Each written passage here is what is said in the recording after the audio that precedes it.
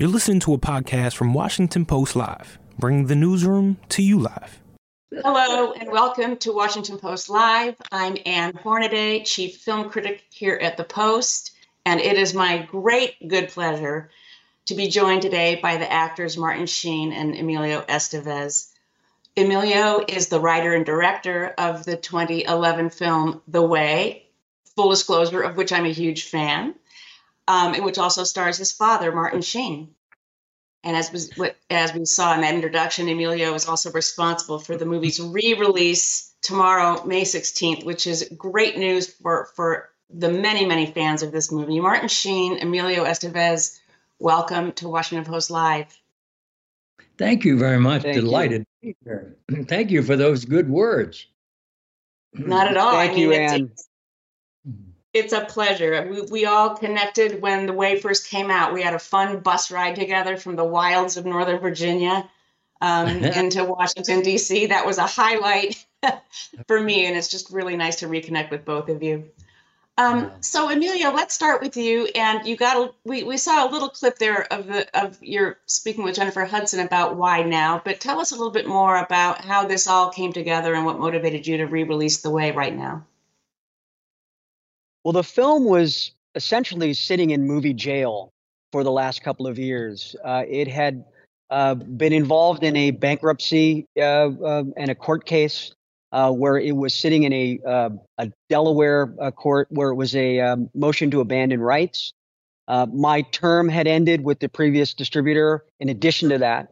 And so I got a call from a company, boutique distribution company called Ocean Avenue. A guy named Chris Bueno writes to me and says, "Hey, man, I think I can rescue your movie out of this movie jail." And so we set about doing just that. Enter Fathom Events, who said, "We understand you guys are endeavoring to get this movie back out there. We realize it's been taken down off of all the streaming sites. It is difficult to find a DVD. We would like to release your film back out on screens." And so consequently, here we are. The night of May 16th, we're out on almost 1,000 screens across the country, which is bigger than the movie ever had the opportunity to be released when it was first released in 2011. You know, that's a great story, and it fills me with hope and joy. You know that these orphan films or these lost gems aren't always lost, and that they do have advocates and ways back. And I mean, I think over the years, one of the questions I get asked most often is where's another movie like The Way? I mean, people fell in love with this film, those who were lucky enough to see it. Martin, what do you think the resonance of the movie is today? I mean, it was so prescient in so many ways. And then as Emilio said in the Jennifer Hudson interview, it speaks to our present moment. Just very much so. Yeah, very much so. I think that people are looking for something that was sort of heightened during the pandemic when people began to hear the birds again and smell clean air, despite the horror of the pandemic and so many deaths. And so they were rejuvenated when the pandemic ended, and they were permitted to go outside their homes, and then they wanted to go outside themselves. They wanted to touch that sense of the sacred that exists in all of us. They wanted to find a way, as I often say, to unite the will of the spirit with the work of the flesh. And that's what pilgrimage is all about. The flesh is walking, the spirit is listening, and they come together and they form community with all the other pilgrims in front, behind, and right and left of you for the 500 miles from Saint-Jean-Pied-de-Port to Santiago de Compostela. But it is a journey inside as well as a physical journey outside. Indeed. Emilio, I would like to play a clip right now, which gets to a little bit of what Martin was just talking about. And speaking of prescience, you'll see this shows how ahead of its time the movie really was. We'll come back after the clip. One of the guys said you're Canadian. Don't spread it around, eh?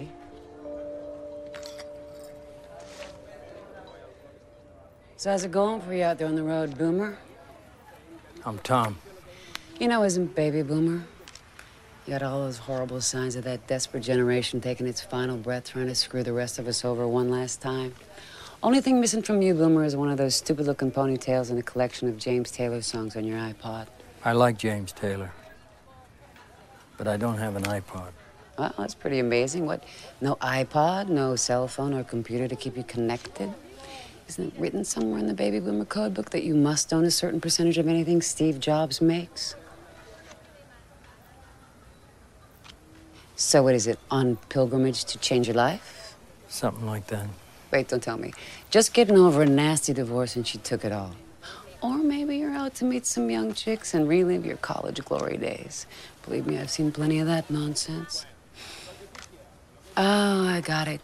You're seeking penance for screwing over your company retirees in some stock market scandal. You sound really angry.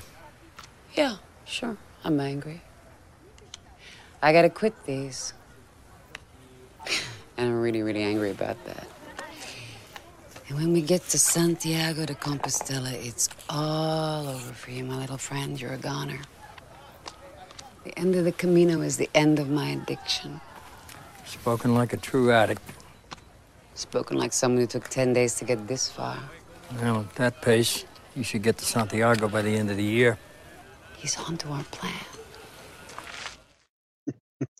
And of course, that's the great Deborah Kara Unger, who is just so sensational in this movie. Great Beautiful. scene. It's a wonderful scene. Yeah, I'd forgotten about that. There's a lot going on in that scene, my friend. Beautifully written, beautifully acted, and directed. Thank you. And that dialogue, I mean, it gets so much to this generational divide we're experiencing now with Gen. You can see a Gen Zer, right, saying the exact same things. Okay, Boomer, right? I'd forgotten that scene. Yeah. And, I don't want to spoil it for people that haven't seen the film, but we become friends as we go along. And she reveals a deep pain in her life and a great loss. And she's hoping to really recover it on the Camino. And it's the creation of community. That's what she's seeking, and she finds it. Yeah. Emilio, the movie, we got hints of this in the trailer that we watched in the clips. This is a movie about a father and a son, and it's about, at the beginning, it's about a father who doesn't necessarily support his son's aspirations and doesn't understand them.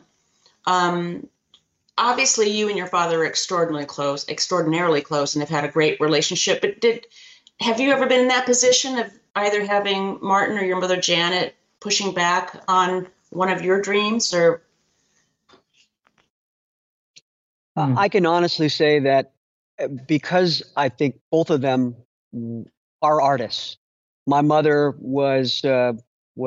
she left Cleveland with a scholarship to the New School from the Kiwanis Club, and when she was 19, and she met my father, who had just arrived to New York and he had left Dayton. So both Buckeyes, both left Ohio for New York in search of themselves, in search of discovering their art. And so when I started to sort of put my toe into the water and explore this idea of being an actor, being a storyteller, a director, a writer, they got me. They understood me. Unlike Tom, who doesn't understand his son, doesn't understand this idea that Daniel wants to go out and travel the world and give his life up in academia and experience life rather than spend time in school. And so, and isn't that interesting, though? Tom can't meet his son halfway. And it takes the Camino and his son's death for him to now have to travel the entire distance to finally meet his son, discover who his son was, and become a father to these other pilgrims that he could never be to his son. But I would have to say, from my perspective, I was always encouraged as an artist to follow my dream. I think at one point my dad, he says, well, what about law school? What about, going to medical school? And that just I grew up on film sets. I grew up in this immersive travel world where we didn't travel for leisure. We traveled because it was work. He got a job and the family went with him. And so it was sort of almost like a being a part of a circus, right? We sort of we'd set up tent and we lived there for a while, and then we would come home, and then only to start it all over again. And so I didn't really know any other life than I caution to say show business, because I think it's important to say there's show and then there's business. I've always been uncomfortable with the show, but never the business. I love the business. I love the community. I love being part of that, setting up that circus tent, as I said, and going to work. And so we were just treated to some wonderful family photos from those years. And Martin, I'm fascinated by your decision and Janet's decision to take the family along. I mean, that was not necessarily the done thing, right? Could you walk us through what made you do, were there pros and cons you had to weigh? Well, yeah, they were.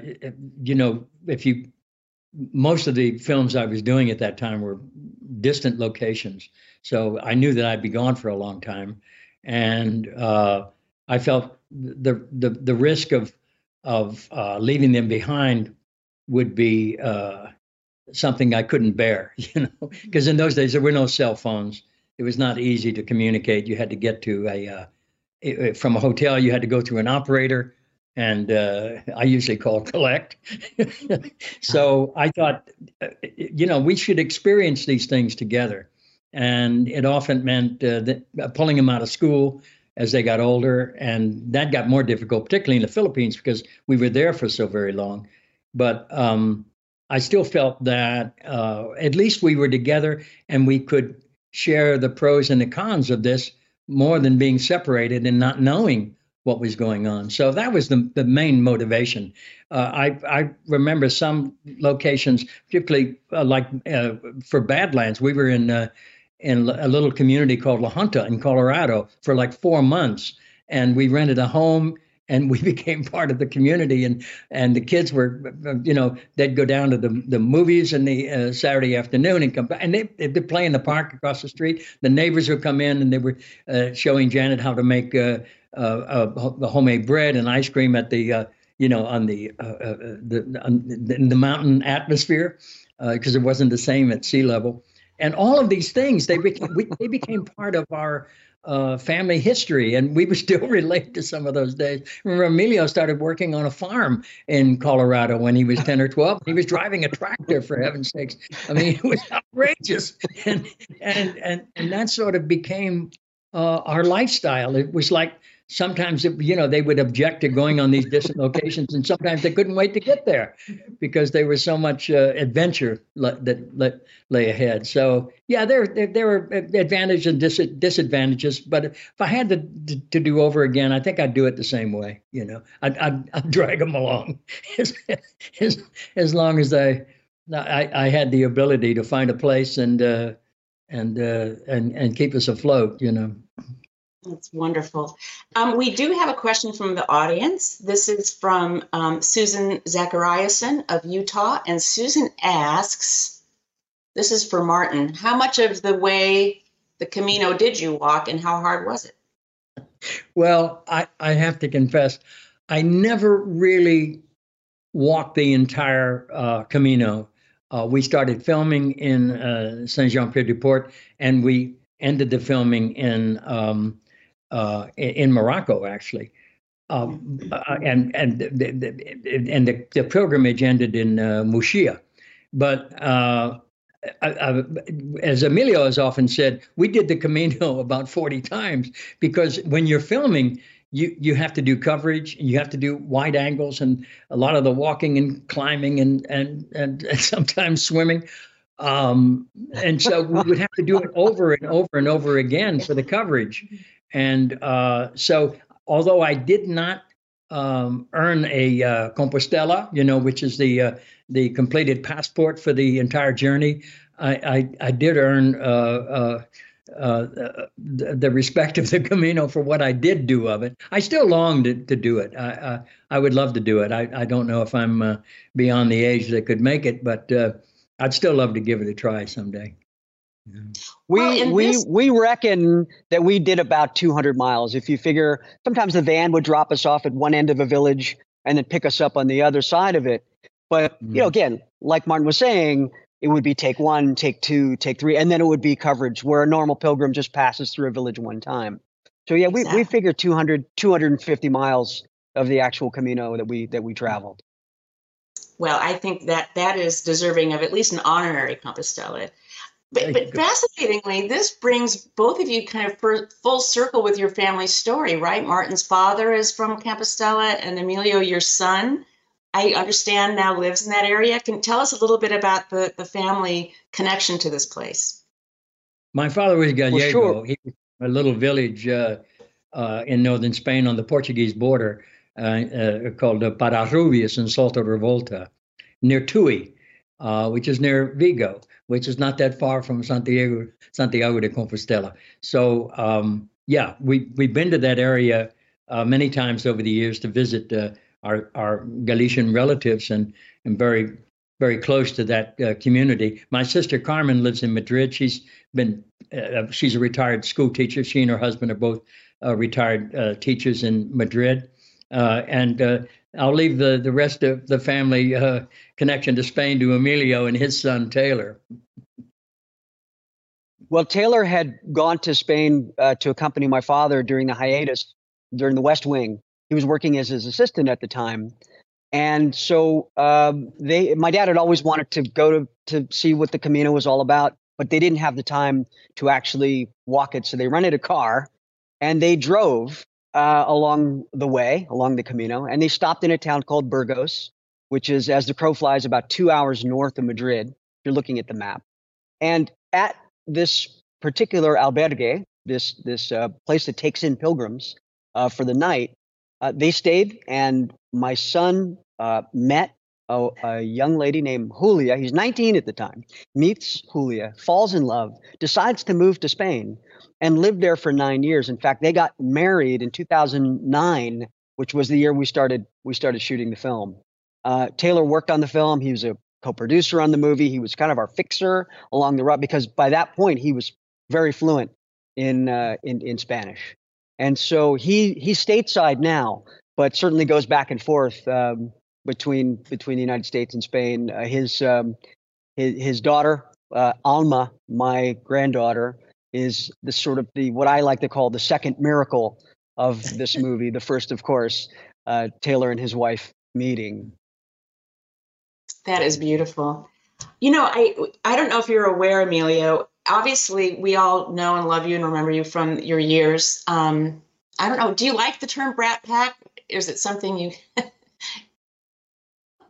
I don't, for a lot of different reasons. I think it sort of labeled us in a way that it was kind of unfair. It was sort of, kind of put us in a box to a certain extent. I think what's interesting and what's sort of not, it's actually in the article, and that is that John Hughes was interviewed for that particular article in the New York Magazine. And he talks about reading my script for Men at Work. Now, regardless of what anybody thinks about Men at Work, it's a silly comedy. However, John Hughes said, this script reminds me of something that I would have written. The humor, the dialogue, the relationship, the characters so that part was completely left out of the narrative of the entire Brat Pack of it all. And it was also, David Blum, the writer of the piece, even himself said that, who read that early draft of Men at Work, said the film was surprisingly sophisticated. It's too bad that his article about all of us was not. Well, I take your point, so I will not use that term, but your fellow actor from that time, Andrew McCarthy, also did the Camino with his son, and he joined us last week, I think it was, about that journey. And I'm wondering if you have spoken with him about that, if you've connected around this subject. I have. In fact, the interesting thing about his journey on Camino, on pilgrimage, is that he found himself on the Camino. He became a writer and found the writer in himself, much like Paulo Coelho did after he did the pilgrimage and wrote. In fact, he wrote the pilgrimage. So again, we see how the Camino de Santiago influences people, inspires people to become themselves. And that's really the overall and overarching theme of the film. Yeah. Incidentally, somebody sent me a copy of Andrew's book. I'm halfway through it, and I'm having all of these memories of our time. He's in all those places and seeing all those things that we saw and did, and it's quite extraordinary. He's terrific. He's a wonderful writer. It's true. Martin, when we met Lo those many years ago on the bus, we talked about religion and spiritual practice, and you are a practicing Catholic. I'm going to write someday. I hear you. I hear you. We're all pilgrims. But I wonder what it's like to be a man of faith and a person of faith in godless Hollywood. And I don't know how godless it really is. I mean, do you have a community there of fellow believers and practitioners? I belong to a small parish. A lot of people don't know there's a Catholic church in Malibu. It's called Our Lady of Malibu, and it's my home parish. And they're very active in social justice, and it's a very vibrant community. There's a school from kindergarten to 8th grade, and we just had the first communion class, and it's a very nourishing, very beautiful community. The larger community in my life is of course family, but the community of artists, I don't ever think of myself as working or living or belonging or in any way really associated with Hollywood per se. I mean, that's a community. It involves a whole lot of other professions as well as movie studios and actors and entertainment. So I think that there are, enough truly creative people who are nourished by their spirituality, which is reflected in their work, and that's Hollywood. As much as people make tank shells in Pennsylvania. It's like it's a reflection of who we are, where we come from, what we stand for, and what we strive for, and that is a connection to our humanity, the deepest part of ourselves. And for my own part, I've been an actor all of my life. I have no memory of ever being not an actor. I couldn't identify it when I was a child. I started going to the movies. I was 5 or 6, and gradually it dawned on me that I was like those people up on the screen. And I knew something about myself then that I cherished. I was possessed by this image of myself being part of that community, and it possessed me. And I knew that if I did not pursue it, I would never be happy. And that's been the case. And the longer I'm at it, I'm long over the retirement age, but I love it. I love it as much today as I did when I started, because it nurtures the deepest part of my humanity, my spirit. And it unites that thing I talked about before. It's always united the will of the spirit with the work of the flesh. And it's like a form of prayer. My profession. And I know that most of the people in this profession have that sense of it. They may not articulate it the same way I would, but we're creative people. And this is how we sustain our spirituality and our life force. And I think it shows in a lot of the work that some of the great actors of my generation are still doing it today. And it's quite extraordinary to see Al Pacino and Bobby De Niro, to just name two of the greats of my generation, who are still nourished by what they do, and they nourish us. It's always a trip journey inside, and we see ourselves, the very best and the very worst part of ourselves. And when we see the brokenness, I consider it blessed brokenness, and that's the only way that the spirit can enter, is through a broken part. That's how God gets in, and that's how, whether you believe in God or not, whether the one, the other, the unit, whatever it is, that higher power, that's the only way it gets in, is through the brokenness. So I cherish the brokenness, and I nourish the spirit that allows that energy to flow, that great mystery of just being alive. And Ann, I would say I would add to that, there is nothing like watching Martin on a set. First of all, he's never met a stranger, so you have to call him to set 10 minutes before you need him, because he's saying hello to everybody. Hey, where are you from? How you doing? Wow, what's going on? So there's all of that. But his energy, just his life force, you just see it, you feel him, when he's on the set, and he's just so excited to be on set and to be in that character, but sometimes not in that character. Sometimes it was very difficult for him to play this character of Tom, who's a little prickly, he's kind of a grump, and he wanted to be Martin. And I was like, Dad, you're not you. You will become you by the end. You'll evolve by the end of this, but you are this country club guy. You are this, you're this arch conservative. You're a guy who's not in the world. You will evolve. But in the meantime, I need you to be grumpy Martin, not Tom by the end of the movie.